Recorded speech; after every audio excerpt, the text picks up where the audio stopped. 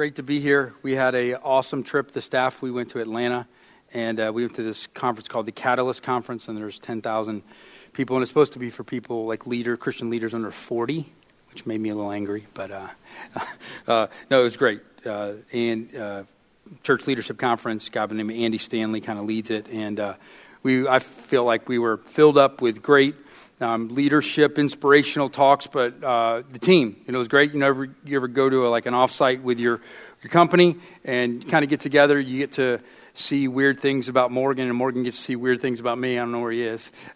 When you live together a little bit more, and so I was very very encouraged this week, and feel just definitely you get around 10,000 people in a arena singing praises to God, and you feel like, man, this is awesome. These people are sold out for the Lord, and just to be around that for a few days, I think was good for the entire staff. So just wanted to share that. That was a great experience for us.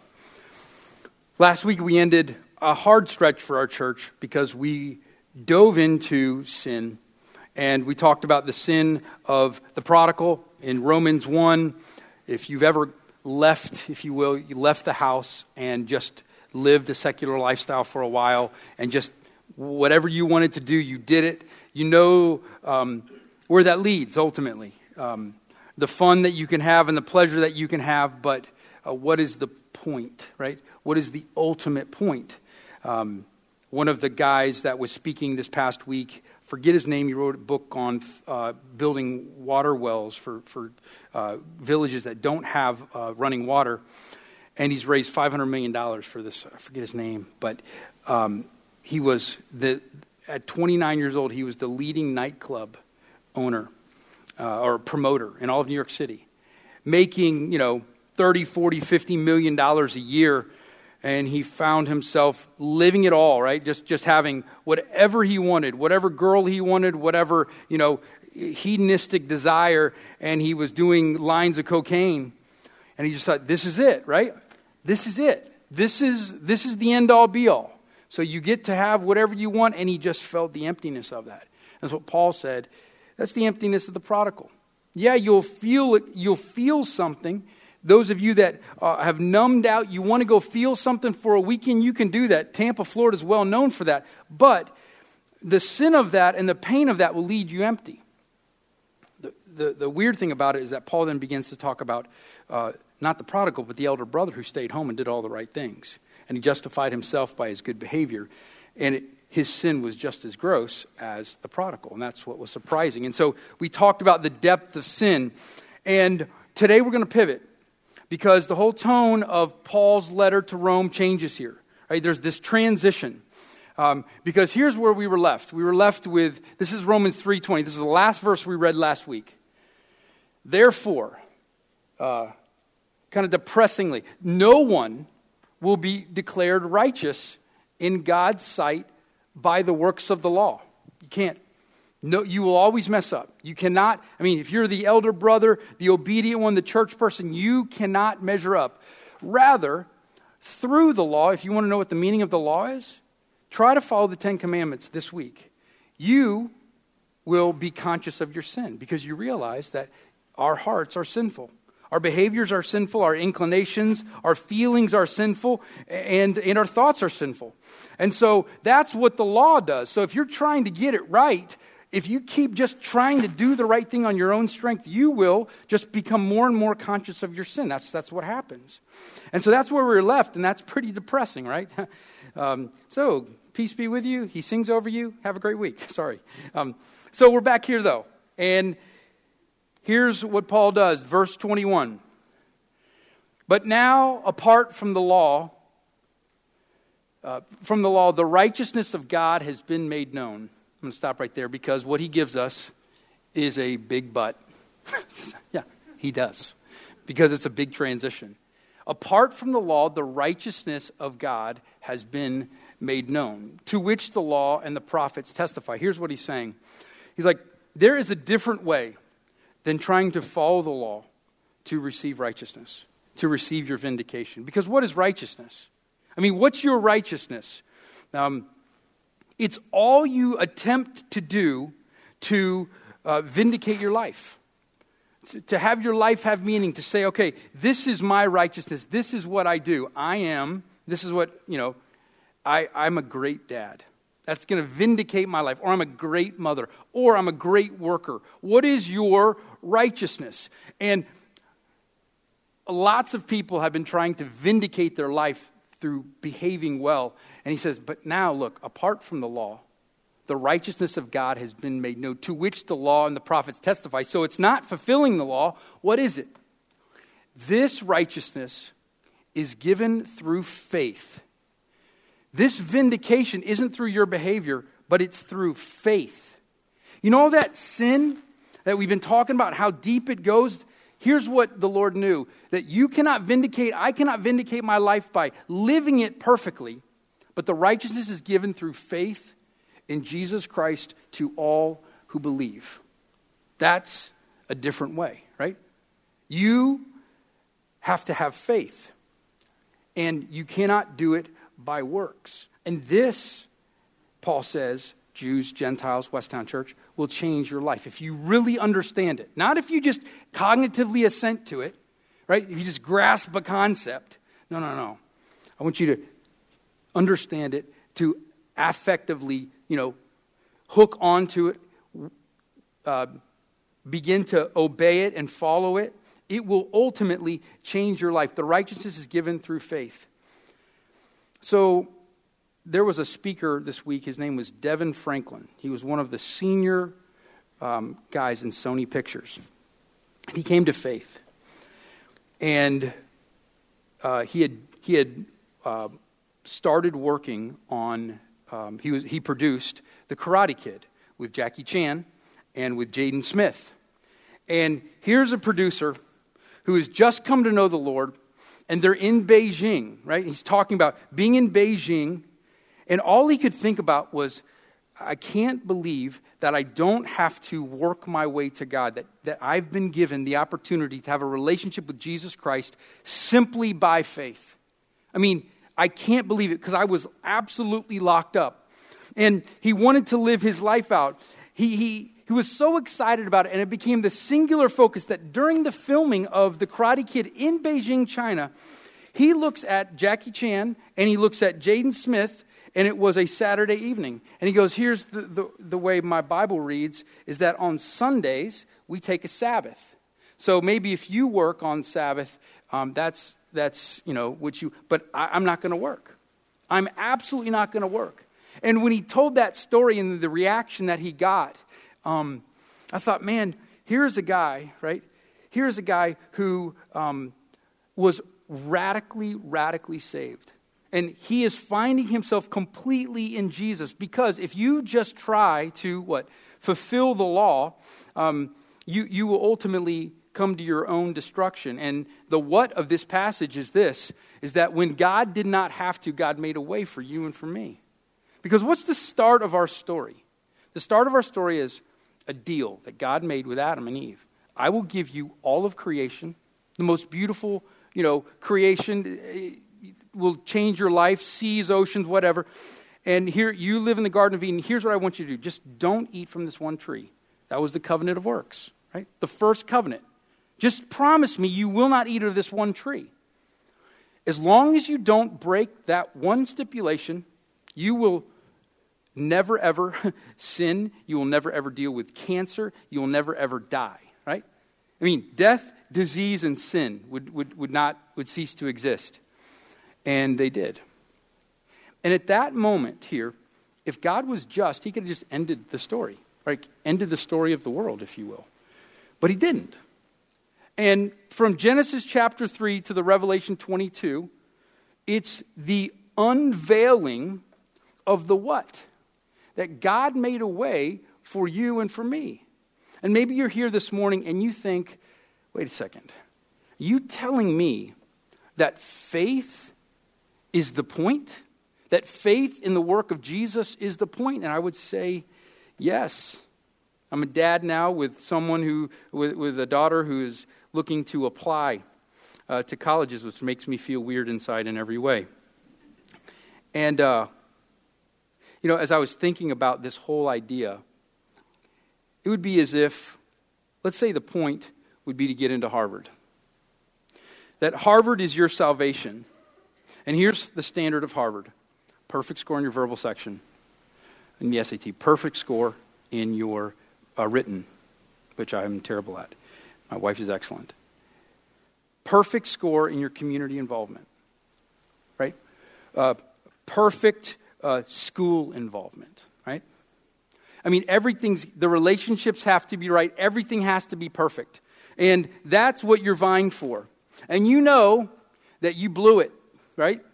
You know that, oh gosh, here's the standard for Harvard. It is perfection. And you got a 400 on your verbal. And you got a 400 on your written or your English part. Yeah, that tells you how good I'm at it, right? And you're quasi-involved in your community. And, you know, beans for orphans, you could take it or leave it, right? And you really aren't involved in anything. And you go ahead and you put your application into Harvard, right? You put it in. And it's in a stack. And somewhere along the line, when the admission director begins to look through there, you know, there was a mistake, let's say, and Jesus applied, right? And he was a perfect score. He was a perfect SAT, perfect verbal, perfect math, perfect involvement, perfect school involvement. He was perfect in every way. And somehow, his name, the sticker, Jesus' sticker, the name, got placed on your application. And somehow, your sticker got placed on his application. And what Paul is trying to tell me and you is that when God the Father looked at our application, looked at what we're doing, somehow Jesus in his grace said, you know what, go ahead. You take my application, you put your name on it. I want to give this to you. This is grace. But you have to believe, Jesus says, that everything on my application is true. That I did live a perfect life. That I did die on the cross. And I did defeat death on Easter Sunday. You have to believe that my application is true. And if you believe that, you know what you get? You get salvation. And you know what Jesus gets? Jesus gets what someone who applies and doesn't get in receives. Utter rejection. And you know what it's like to feel rejection? That's what he received. And so he gets the letter saying, we don't want you, right? You failed. And all of the kind of the shame, right? The self-hate, whatever, came upon him. And what do you get? You get the scholarship dorm. You get a full ride, right? You get salvation. And that's what Paul is trying to tell these Jews. You have this application and it's horrible. And you're trying to get into Harvard. You got to be perfect. And here's the gift of Jesus, and he has given you his application, which is perfect, and you get in. You just what? The righteousness is given. You will be vindicated. Your application will be accepted if what? If you just believe that Jesus and his application, what he wrote, is true. If you do, you get it. Now, some of you don't like that. Some of us don't like, hey, that's too much charity. That's too much. I want to earn. But if you live life that way, you will end up on a treadmill. You will end up and you think you're going somewhere and you will never get anywhere because the first 3 chapters literally undressed us as people. And as sad as we are right now, Paul is turning and pivoting here in the end of chapter 3 saying, you know what the what is? God made a way. God made a way. And that can change your life. Who needs to hear that? Who do you know right now? Maybe if it's not you, who do you know that's close to you that needs to hear, hey, you can get off the treadmill. You can get over a life that numbs, a life of numbing through pills and, endless drama to find some meaning or some feeling in life. You can get off a sexualized life. You can get off a life of addiction to alcohol. because we know that that's what you're living for. You can get through the day as long as you know you're getting that. And that's the way you've been for the past 10 years. And Paul knows that the church at Rome, because when in Rome, you do as Romans do, right? There's a lot of them in there right now. Some Jews that are self-righteous and some Gentiles that have lived in La Vida Loca. They need freedom. They need a way out. And Jesus says, I am the way, I am the truth, and I am the life. Jesus says, he says, look, Paul explains to the church at Corinth, God made him, Jesus, who had no sin, to be sin for us, so that we might become the righteousness of God. The double exchange, right? You get all of Christ's works, and he gets all of your rejection. And he does that willingly. That is the way. So that's the what?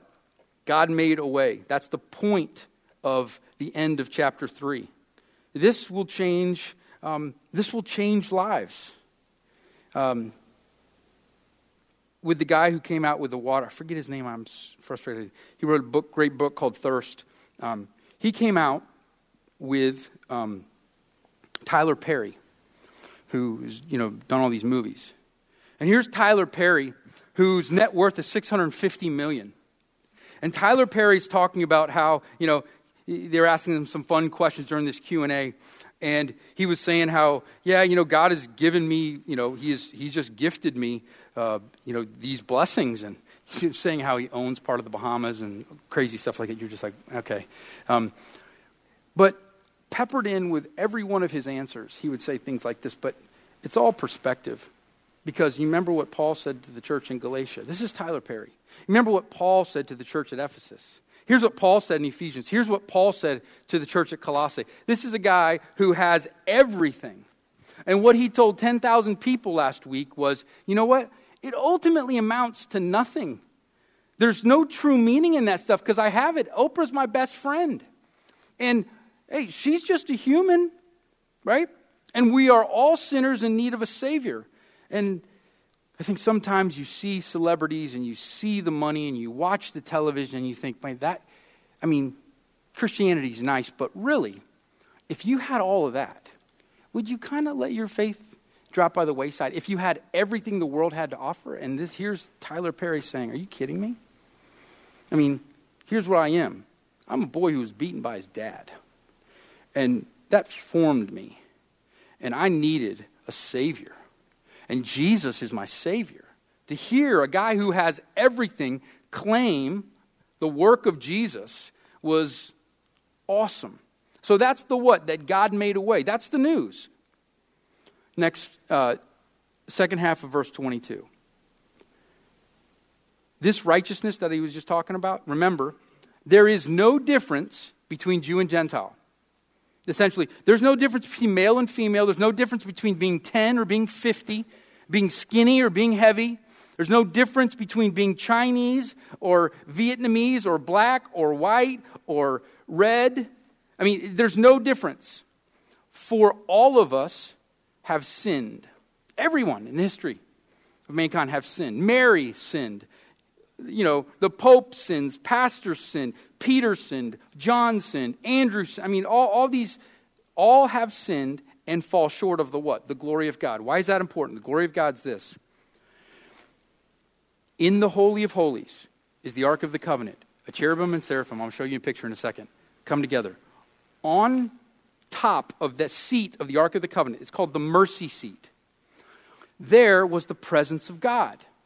And basically what Paul is referencing to the Jewish mind is you fall short of the glory of God because you know what? You can't even get into the Holy of Holies and be with God. You can't even be in the presence of God. You all fall short. You are not good enough. You are not obedient enough. And so we're all the same. But here's what's unbelievable. But as much as we have sinned and as much as we fall short, for all have sinned and fall short of the glory of God. And all are justified. We're vindicated. We have the righteousness of Christ through faith with him. Freely by the what? By the redemption that came by Christ Jesus. Sometimes the Bible uses languages and words that we kind of don't relate to. But the whole point of redemption was this. if you're a slave, you had to be redeemed. If you're a slave and someone bought you, the only way you could stop being a slave is whatever that price was, you had to have someone on the outside buy you or buy the debt off, and then you were redeemed. Or if you were in a crazy amount of debt, you became a slave, and until someone paid that debt, you could never be redeemed. And that redemption payment was called a ransom. That's what you paid to what? Get your freedom. And so what Paul is saying is like, look, you're justified, you're vindicated freely by his grace through the payment that Jesus paid for you to free you from being a slave to whatever it is that you're bringing into this room that you're a slave to. If you've been a slave, right? A slave to people's opinions of you. That you are just a slave to what your spouse says. That is the aggregate sum total of my life is the gaze of my spouse, either my husband or my wife. That's where I live. I am chained to that. Whatever they think, if it's a good day, I'm feeling good about myself. It's a bad day, I'm feeling horrible about myself. Do you want out of that? Jesus is saying, I've redeemed you from that. Do you know that your sin, right, has been paid for? The debt you owe me that came by Christ Jesus has utterly been paid. There's people in this room I know that,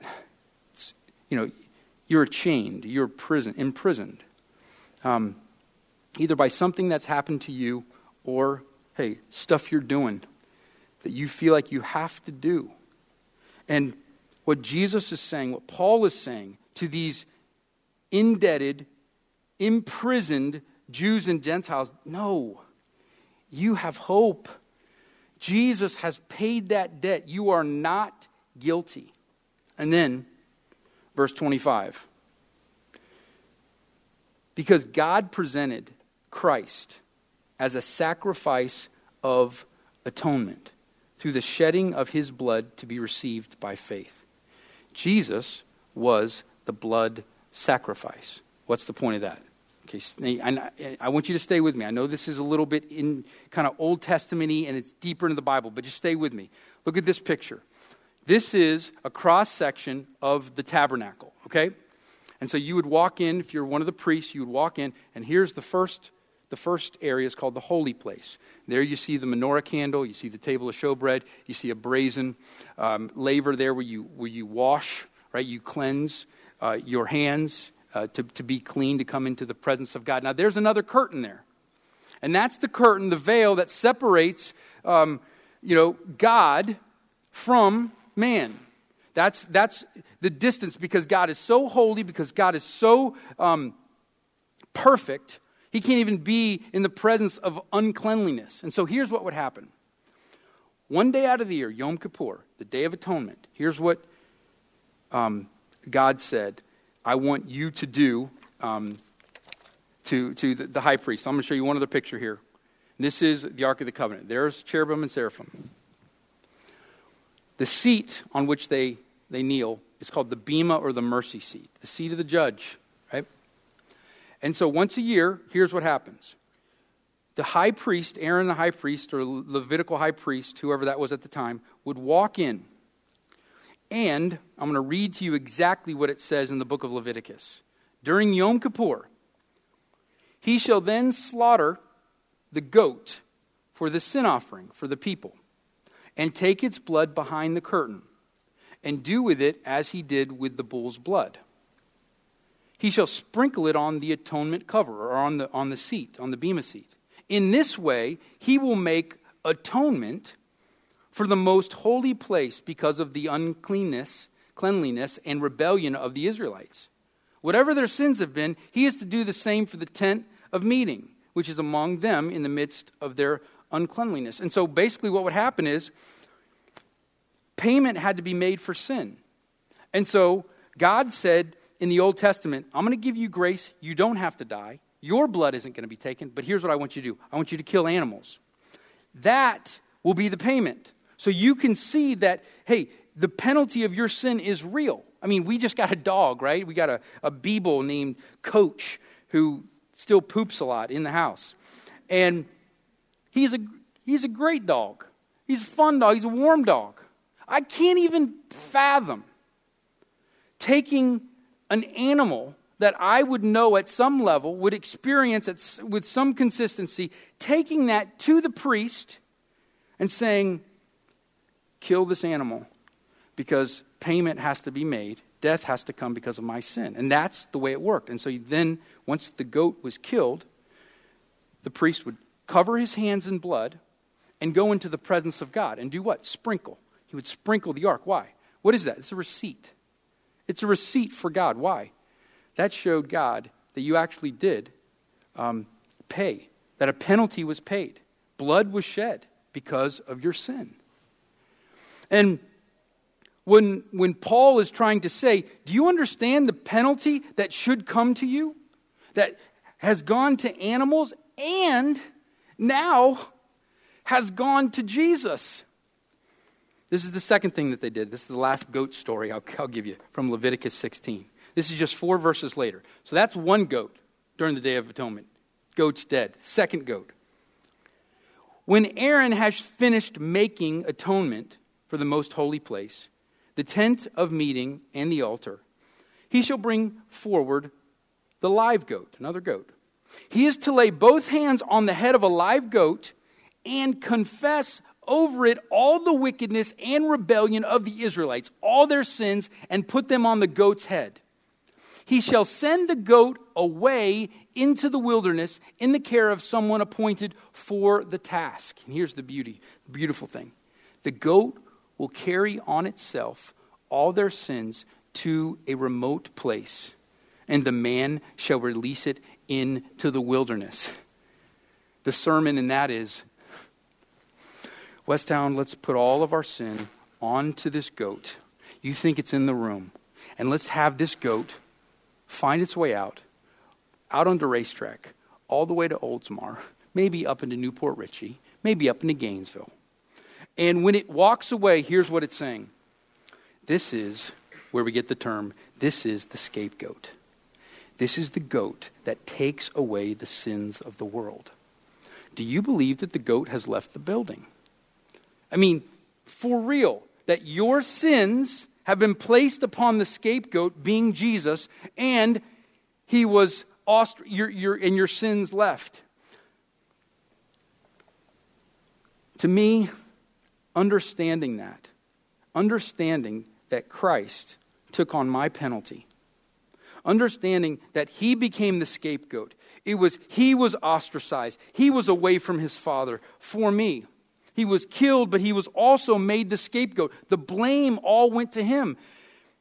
Paul is saying, look, Jews, I know you know this story because you did Yom Kippur. Gentiles, I want to welcome you into this story because you don't know the Old Testament.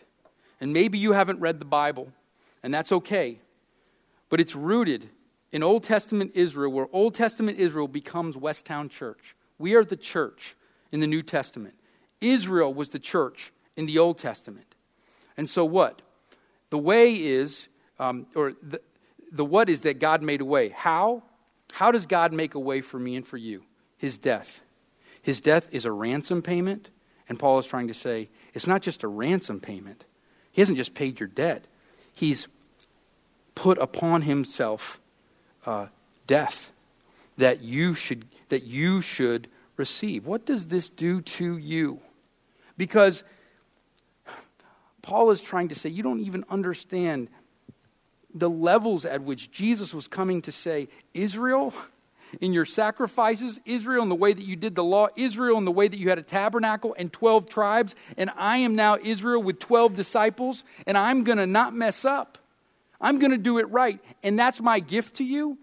To me, the story of the world makes sense when Paul is trying to say, hey, look, Christ's death is the ransom payment and atoning sacrifice. How do you deal with death? I know I talked about this 6 weeks ago, but when my nephew and my 2 nieces were here last weekend, and we're out on the bay, and I'm talking with my nephew, And he's got to reconcile this stuff. There's got to be true hope. Like, is the way for real? Is my dad who has faith in Jesus, is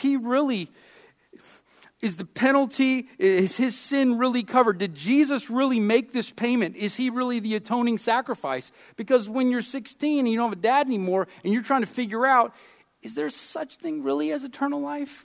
It's not just a camp thing that you do at church. Is this for real? That's the way Paul wants us to read this. It's the how. Christ's death is the ransom payment and atoning sacrifice. Okay, last verses right here. The why. That shows how he did it. Why did he do it the way he did? Verse 25 here.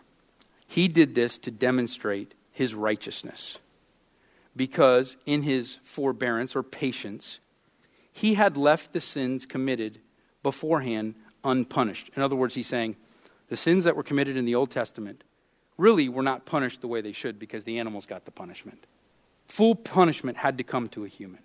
They were not finished. The punishment wasn't finished. But God was kind to the Old Testament Israel.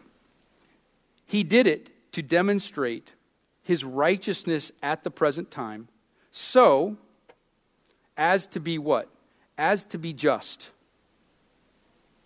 Lots of people want God to be all loving. No, see, God has the law. He has standards. I mean, what would it mean if Harvard then said, oh, your application, you get this on your SAT score, you do this, here's what we're going to do. Lower our standards. What happens to Harvard? What happens to Harvard if you lower your standards and everybody gets in? Because that's what a lot of churches want to do. They don't want to talk about the law and the need for Jesus' sacrifice. They want to say he is all accepting. It does not matter, right? There are multiple ways to heaven. I mean, that's what the evangelical church, kind of streamlined is doing. And when we see Jesus, he's like, no. Payment has to be made. Because you know what? God's character cannot change. The standard of Harvard cannot ever change. God, I'm not going to call something good evil and evil good. No, I'm not going to do that. Just payment has to be had. So, as to be just, and the one who justifies those who have faith in Jesus. So what are we saying here? Jesus is the judge, right? And he is the justifier. He is the one.